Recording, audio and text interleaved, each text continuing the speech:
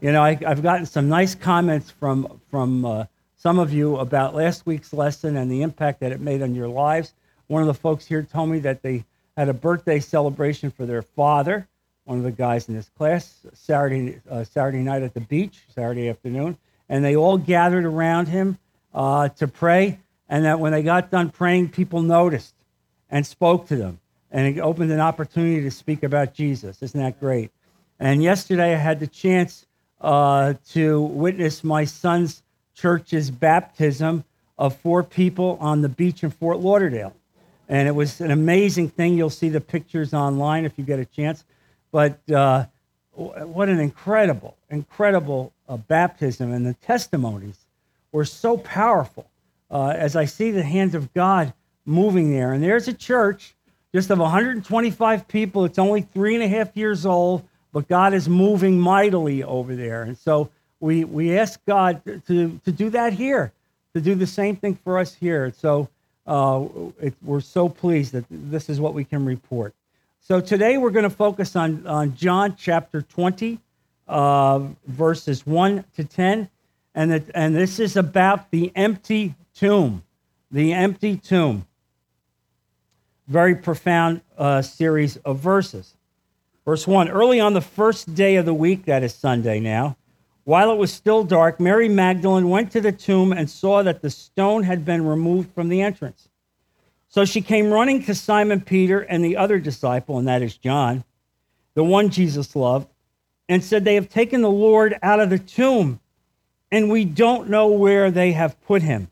So Peter and the other disciple started for the tomb. Both were running, but the other disciple outran Peter and reached the tomb first. And the reason for that is that John was probably in his early 20s, and Peter was in his 50s. And so in any race, we would expect the younger guy to win, which he did. As John got there, it says, both were running, but the other disciple outran Peter and reached the tomb first. He bent over and looked in at the strips of linen lying there, but did not go in. Then Simon Peter, who was behind him, arrived and went into the tomb. He saw strips of linen lying there as well as the burial cloth that had been around Jesus' head. The cloth was folded up by itself, separate from the linen. Finally, the other disciple who had reached the tomb first also went inside. He saw and believed. They still did not understand from Scripture that Jesus had to rise from the dead. What an incredible passage. And I want you to reflect really on what this is like. This is the darkest, despairing moment for the followers of Jesus. Everything has collapsed around them. All their hopes and dreams had vaporized. And they saw Jesus crucified, and so they had fled in a number of different directions. And so here we see Sunday morning, and the first thing that you see, and you don't get it all from John, you have to read some of the synoptic gospels to understand this, but women played a primary role at the tomb. There was women who came to the tomb first, and we know this as we read some of the other scriptures, and they came to the tomb in order to anoint the body of Jesus. Now, theologians are somewhat puzzled by that because you know that the tomb had a large stone covering it, and they wonder why they were going there and who was going to move the stone. I suspect they were just so filled with grief that they thought somehow a group of men would be able to move the stone and they would anoint the body of Jesus and put spices on him and give him a proper Jewish burial. Well, when they get there, he's missing, and so now Mary Magdalene sees he's missing. Mary Magdalene runs back to the home of John, and Peter and John are staying together along with Mary, the mother of Jesus, and she tells the story that the body of Jesus is missing, and the stone is there, and so now these two guys take off, and they're running, and Mary is coming after, but she's nowhere as fast as these two guys. You can just imagine the drama of this particular scene. Incredible. And so when they arrive back at the tomb, John looks in first. He peeks in, and he sees some of the linens. He doesn't go in any further. Peter rushes in and looks in and observes it. And then John sticks his head in and he sees the grave clothes and he believes. I want you to understand that. He looked at the grave clothes and he believed. And this is an important lesson for you to understand what's involved here. It's an amazing situation. None of them had imagined that Jesus had been raised from the dead. None of them, all right? Even though Jesus had talked about these things, none of them had imagined that that was possible. They were astonished to see the stone moved from the tomb. And they finally, and when they came back again, some of them saw angels who spoke to them. And you know, in the various tellings of this, in the various synoptics, there's a slight differential in each of the synoptics about this, who the angels spoke to, who the women were there. But the message is clear and told over and over and over. And if you turn to Matthew 28, I'd like you to do that now, Matthew 28, verse 5. And you know that when Jesus was buried, the Roman guard stood guard. A seal was put on this tomb. And so, obviously, the Roman guards had fled in fear. We know that there was an earthquake. The stone was moved away. And so now there's an angel at the tomb. In verse 5, we see the following. The angel said to the women, "Do not be afraid, for I know that you are looking for Jesus who was crucified. He is not here. He has risen, just as he said. Come and see the place where he lay. Then go quickly and tell his disciples, he has risen from the dead and is going ahead of you into Galilee. There you will see him. Now I have told you." Here it is, the greatest message that the world would ever hear. He is risen. He is not dead. He is risen. And so Mary finds the two disciples, Peter and John, and she tells them, and they come out to the tomb. And so Peter arrives out of breath, and in a hurry. He brushes John aside. He plunges into the tomb. As you can imagine, the character of Peter, exactly what he would do. Plunges into the tomb, and he looks into the tomb and confirms the fact that Jesus is not there. When John then looked into the tomb, he steps in and he saw the grave clothes. He saw them in only a cursory manner from the outside part of the tomb. But the Bible tells us that Peter went in the tomb and saw the actual strips of linen lying there, as well as the burial cloth that had been around Jesus' head. The cloth was folded up by itself, separate from the linen. Now, let me explain to you what I think is taking place here based on what theologians tell us. You have to understand that the linen was over the body of Jesus. And the headpiece was a separate cloth on the headpiece of Jesus. And what theologians believe here is that what they saw was this, that the body of Jesus at the moment of the resurrection was vaporized, literally transmogrified, turned from a physical body of flesh and turned once and for all into a glorified spiritual body like that. And it was done in a vaporization way, so that as the body of Jesus, the very molecules of the body of Jesus came through the cloth remained in the position it had been surrounding the body. So that if you looked in, you saw a cloth that appeared to be containing a body. And if you looked in and you saw something over the head, the cloth was in an opaque shape, in the shape of a head. And yet there's no head. There's no body. And instantaneously, when John saw this, he knew he is resurrected. You see this? What an astounding scene. He knew immediately. He saw it before the angel said a word. Nobody said a word to John about it, but he understood at that moment, my Lord and Savior is risen from the dead. I could see it. I can tell. The very grave clothes testify to this. Amen. What an amazing scene that is as we understand this. And so this is astonishing to me. And so Peter will ultimately come to understand this as well. And so after the appearances of the Lord, he begins to appear to the disciples. And as we study this, he appeared first to Mary Magdalene, who we will speak about next week, who arrived back at the tomb after John and Peter returned to the city. Mary Magdalene will be the first woman that he appears to. And now, this is an amazing story. And understand that Mary Magdalene was delivered of 7 demons. 7 demons. And we have long said culturally that Mary Magdalene was a prostitute. There's no evidence in the Bible, really, that Mary Magdalene was a prostitute. That just became kind of a self-fulfilling prophecy, but it wasn't true, really. But she had 7 demons. But she was so caught up with Jesus that when she had these demons delivered from her, the Bible tells us that she supported Jesus from her own wealth, that she walked with Jesus for those several years, just like Joanna, the wife of the steward of Herod. And Joanna also was involved in supporting Jesus. Let me tell you something, ladies. Don't ever let the church denigrate your position in the eyes of God. You understand that? Never, ever, ever be denigrated in the eyes of God.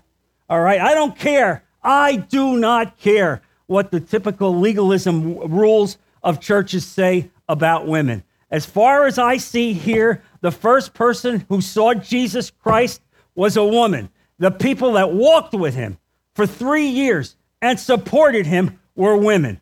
Make no mistake about it. All right? God demands equality. All right? That's what Christianity did. That's what separates Christianity from the rest of the religions in the world, because women were viewed as second-class citizens. Second-class citizens. You couldn't testify in court if you were a woman. And yet look at the gospel of Jesus Christ. Who is giving the first testimony? Women. Women. If you were going to write a story in which you wanted to have credibility, you would never write a story in which women were the first witnesses. You just wouldn't do that. But God didn't care. God didn't care. And so this, to me, is so incredibly powerful. And you see this here. And so the typical mode of burial in Palestine was that bodies would be wrapped in linen bands that enclosed spices and placed face up in tombs generally cut from the rock. And the upper part of the head was covered by a cloth that would have been twirled about it like a turban. That's typically how they would have been buried. And so if we had been present at the tomb at the very moment of the resurrection, we would have noticed either the body of Jesus would have seemed to disappear, or else it was changed into a resurrection body and passed through the grave clothes and out of the sealed tomb, just as it was later to pass through closed doors. It just came through the cloth. And the cloth became the evidence, the very evidence, as it was transmuted into something totally different. What an incredible story. And so the linen cloths would have subsided once Jesus was resurrected, but they still would retain some of the shape. And in fact, the spices that were buried with Jesus would in some ways keep the cloth in place. And a concave shape would have still stayed there with the shape of the head of our Lord and Savior. This is what attracted John's attention. And you see here in verse 5, John emphasizes the word lying there about the grave clothes. They were undisturbed. It was as if they were placed carefully in order. How do you like that? This was no theft of a body. This was God resurrecting his only son, resurrecting God himself on that very Sunday. And so no one had moved or disturbed the grave clothes. They were lying exactly where Nicodemus and Joseph of Arimathea had placed them. And so how foolish, folks, how foolish in light of such evidence are the non-Christian cynical explanations of Easter morning. And this is what I want to give to you today. I want to give you an apologetic that you can be able to talk about this with your family. How ridiculous are the statements that we hear from non-Christians who some have taught that the body of Jesus was stolen. Come on. The body of Jesus was stolen. These disciples who fled for their lives, who were fearful, nobody saw each other. The tomb was guarded. It was sealed by Pilate. It was sealed, and Roman guards were put all over that tomb. And yet, on the morning that they come there, the guards are gone. They've split. The rock is moved, and the body of Jesus has disappeared. The disciples never did that. The disciples didn't do that. They could barely get together themselves. And that's what the grave clothes testify to. And so they would never have removed the body. And so this becomes important for you to understand that God has provided perfectly adequate evidence of the resurrection of Jesus Christ from the dead. If men fail to believe it, it's because they will not believe, not because the evidence is lacking. I want you to understand that. The tomb indicates that the body of Jesus was glorified. He was created with a natural body, but on that morning, he received a spiritual body, a glorified body, and that transformation took place. He becomes the first fruit for eternity, and we will follow him in every way. And so that as I drill down in this for you, I want you to understand this, that the tomb testifies. The empty tomb testifies about Jesus. Look, he died on a Roman cross on Friday and was later buried in a tomb and that was empty on Sunday morning. There are countless individuals who will see Jesus walking around for the next 40 days. Paul tells us that over 500 people will see Jesus walking around. All right? And so I want you to understand something. Here is the testimony of the resurrection of Jesus Christ. These men and women saw Jesus. They touched him. They saw his body. And they were so moved by what they saw that they would all give up their lives on the cross in many instances because of what they had seen. Now, nobody dies over a fable. Nobody dies over fakery. But if you saw God himself risen from the dead, if you saw that and you were a witness to that, then you would die for that also. You would recognize this. And they would be willing to be stoned to death, or in some cases crucified even upside down. And so don't let a world that's devoid of the Holy Spirit speak like that. Now the disciples stole the body of Jesus. How ridiculous is that? All right, how ridiculous is that? They couldn't even get together themselves. They were so fearful. And they were going to go against a Roman battalion that was there guarding the tomb. They were going to do that. It's impossible. It would never happen. How did they make the body of Jesus, the dead body of Jesus, appear to Paul on the road to Damascus? How about that? Jesus would appear on the road to Damascus to Paul, and it would be so vibrant and so alive that Paul himself, who was one of the chief Pharisees, one of the chief persecutors of the church, would be struck down on the road to Damascus, and his life would be changed forever to such an extent that he would become the number one evangelist in the history of the world, writing 2/3 of the New Testament. Ladies and gentlemen, I ask you, really, I ask you, do you think this is a fake? Do you think this is a fable? It's impossible. People don't act like this without seeing the truth of the risen Christ. And so why would he turn away from a lucrative career as a Pharisee, a lucrative career where he had everything for him, and instead turn on a dime and go out then and put himself with the very Christians that he persecuted? The disciples were willing to die for the empty tomb. There's no question about it.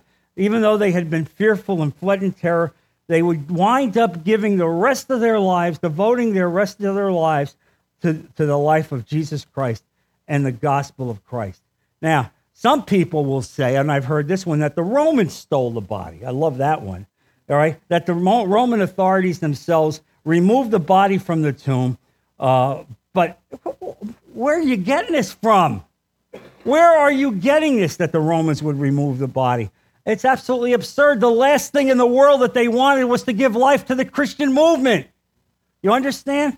They didn't want to do that. Then some people have argued, well, they went to the wrong tomb. You like that one? It was very dark in the morning. It was dark.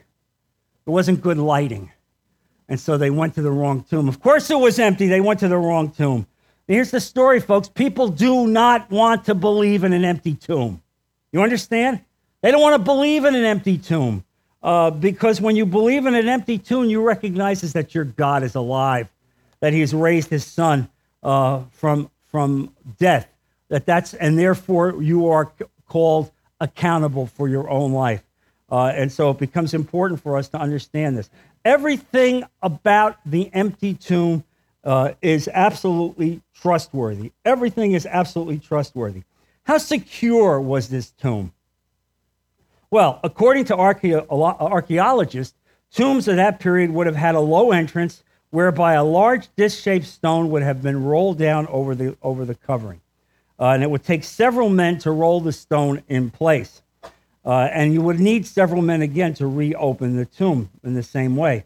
And so here's the thing that you have to think about it. The initial Christian proclamation, it was, Jesus is risen. That's what was said.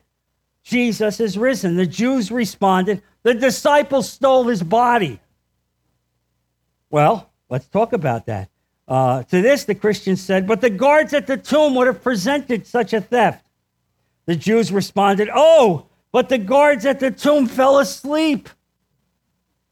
To that, the Christians replied, no, the Jews bribed the guards to say they fell asleep. This dialogue would have been completely different. Listen to this. Completely different if there were no guards. The Jews would have replied to the initial claims of the resurrection, then what guards? There were no guards. History tells us that this is not what the Jews said. This suggests that the guards were historical. You understand that? That they were there, that the early statements of the Jews confirm that, and that the Jews knew it, which is why they had to invent this absurd story about the guards having fallen asleep. Ladies and gentlemen of the jury, I ask you, seriously, I mean, that is why they had to invent this ridiculous story about the guards having fallen asleep. Now, you know that if you were a Roman guard and then you fell asleep, you were subject to being executed. It's very simple. You would have been executed. And so you know that this is not true. It is absolutely not true. And so it's important to understand this. And then you talk about the women and the women coming to the tomb. Why would they come there if there was a rock in front of it? I presume that the ladies thought that the men would come out and they would roll the rock away and they'd be able to anoint the body. And that's why there were a number of women there. Well, in fact, the rock was missing and so was the body. And so here in Matthew, the two Marys rush from the tomb in great fear and joy, run to tell the disciples, and meet Jesus on the way. You see, each story has a slightly different narrative, slightly different.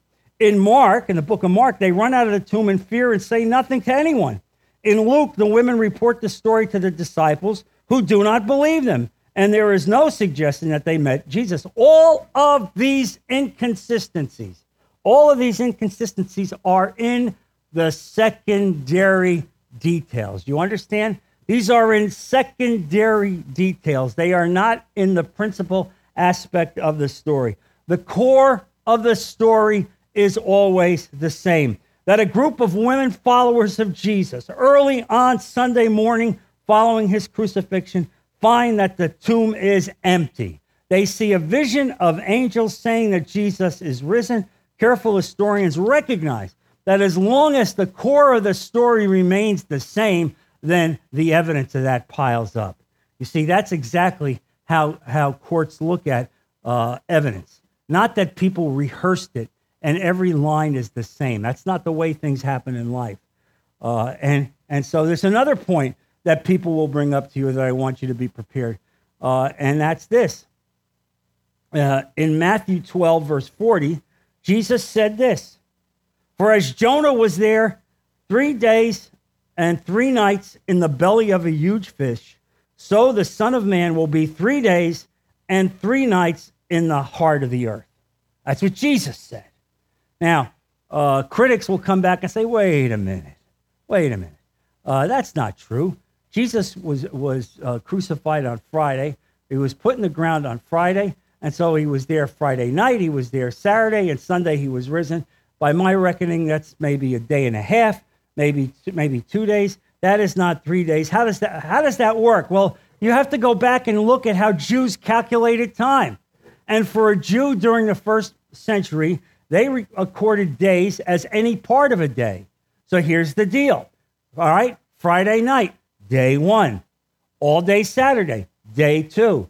Sunday morning, day 3. Any part of the day would be calculated as a full day.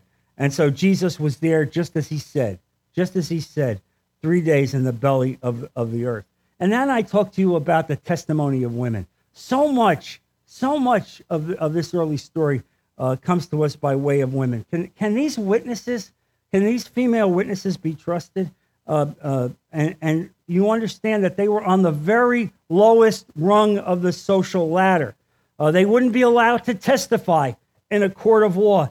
And so it is remarkable that Christianity uses as its first primary witnesses women. If you were concocting a religion, you would never have done this. You understand? You would never have done this because you knew that their testimony would not have veracity. But instead, God elevated women. He didn't care about the rules of the church and what culture said, what the cultural tendencies were. He understood that their testimony would be valid and that they would speak to us across centuries and speak to us today. Ladies, I'm telling you right now, God has a place for you in the church, a big place, as you have love and concern. As I look in this class, we wouldn't be anywhere the kind of class we are without the love of women and the affirmation of women. You are so special in the eyes of God, and I want you to know that. And God has an extraordinary place for you. And so this legendary account would have been written instead, portrayed by male disciples who discovered the tomb. But to me, the power of the story comes about because it was women, because it was second-class citizens, because that's how God wrote the story, just as Jesus was considered second class. And so we understand that. And so early Christians spoke about the empty tomb. And it is found, if you look, turn to Acts chapter 2, verse 24. We'll start with 22. And this is on the day of Pentecost. This is Peter standing outside the upper room. And you know that there are tens of thousands of Jews from all over the known world there at Pentecost. And now the Holy Spirit has descended in the upper room, and they hear the Holy Spirit like tongues of fire on the early church. And so listen what he says. And now the gospel is being preached through the Holy Spirit through these people. The gift of languages is being dispensed to the church, and it's coming from the upper room. And the gospel is being preached. And here's what Peter says. Men of Israel, verse 22, listen to this. Jesus of Nazareth was a man accredited by God to you by miracles, wonders, and signs, which God did among you through him, as you yourselves know. This man was handed over to you by God's set purpose and foreknowledge, and you, with the help of wicked men, put him to death by nailing him to the cross. But God raised him from the dead, freeing him from the agony of death, because it was impossible for death to keep its hold on him. You understand this? This is now somewhere around 90 days, 120 days from when Jesus would have been crucified. And Jesus told him to tarry in the upper room. And right then you're seeing the evidence of the resurrection being repeated clearly in front of hundreds and hundreds of witnesses. And then he speaks a passage from the Old Testament, and he says there in verse 25, David said about him, I saw the Lord always before me, because he is at my right hand. I will not be shaken. Therefore my heart is glad, and my tongue rejoices. My body will also live in hope, because you will not abandon me to the grave, nor will you let your Holy One see decay. Folks, there it is. There's the testimony of the Bible. God would not let his Holy Son be decayed in the earth. He would be resurrected. He would be turned from a body that was flesh and blood to a body that would be glorified. And so you understand this, how important it is to see this in the very earliest church being preached this way. It's so powerful to me. Look also at Acts chapter 13. And so this is all within a very short period of time, of the death of Jesus. Acts 13, verse 29. When they had carried out all that was written about him, they took him down from the tree and laid him in a tomb. This is now the disciples, Paul and Barnabas, speaking about Jesus. But God raised him from the dead. And for many days he was seen by those who had traveled with him from Galilee to Jerusalem. They are now his witnesses to our people. We tell you the good news. What God promised our fathers, he has fulfilled for us, their children, by raising up Jesus. As it is written in the second Psalm, you are my son. Today I have become your father. The fact that God raised him from the dead, never to decay, is stated in these words, I will give you the holy and sure blessings promised in David. So it is stated elsewhere, you will not let your Holy One see decay. And so, folks, there I give you that. This is now within 90, 100 days or so of the crucifixion of Jesus Christ, that it was clear that Jesus had been resurrected, that the disciples had seen it, that many witnesses had seen it, and it became such powerful testimony. And look also to 1 Corinthians chapter 15. And this is now Paul speaking about the 500 eyewitnesses. All right? For what I received, verse 3, for what I received I passed on to you as of first importance, that Christ died for our sins according to the Scripture, that he was glorified, that he was raised on the third day according to the Scripture, and that he appeared to Peter, and then to the 12. After that, he appeared to more than 500 of the brothers at the same time, most of whom are still living. How do you like that? In other words, these were living eyewitnesses at the time that he's speaking here. They're still alive, many of these people. And so you could go and ask them. You could question them. Is it true? Is that what you saw? And he said, then he appeared to James, then to all the apostles, and last of all, he appeared to me also as to one abnormally born. What a testimony. All right, ladies and gentlemen, this is the story of the empty tomb. It is the most profound story that you could ever have. It is the reason why we come to church every week. It is why we worship God, because that empty tomb means that you will never die, that God will raise you from the dead, that you will be with Jesus and sit with Jesus and your family in heaven. God has promised you this. He has died on the cross for you on this reason. He is resurrected from the grave. And this is the story that each and every one of us needs to tell to a lost world. Amen? Amen. Let's close in prayer. Heavenly Father, Lord Jesus, I thank you for this message. I thank you for the empty tomb, Father. I thank you for all that you've done. Lord, give us the courage to leave here and speak to a world that's lost. Help us, Father, to reach out to people that haven't heard this story, to let them understand how important it is to understand what was done that Sunday morning, Lord, and how your body was changed forever, and how our lives have been changed forever. Be with our people. Protect them this week as this story continues to resonate with them, and bring them back safely next week to continue the study of your word. We put all of this in Jesus' precious name. Amen. God bless you all.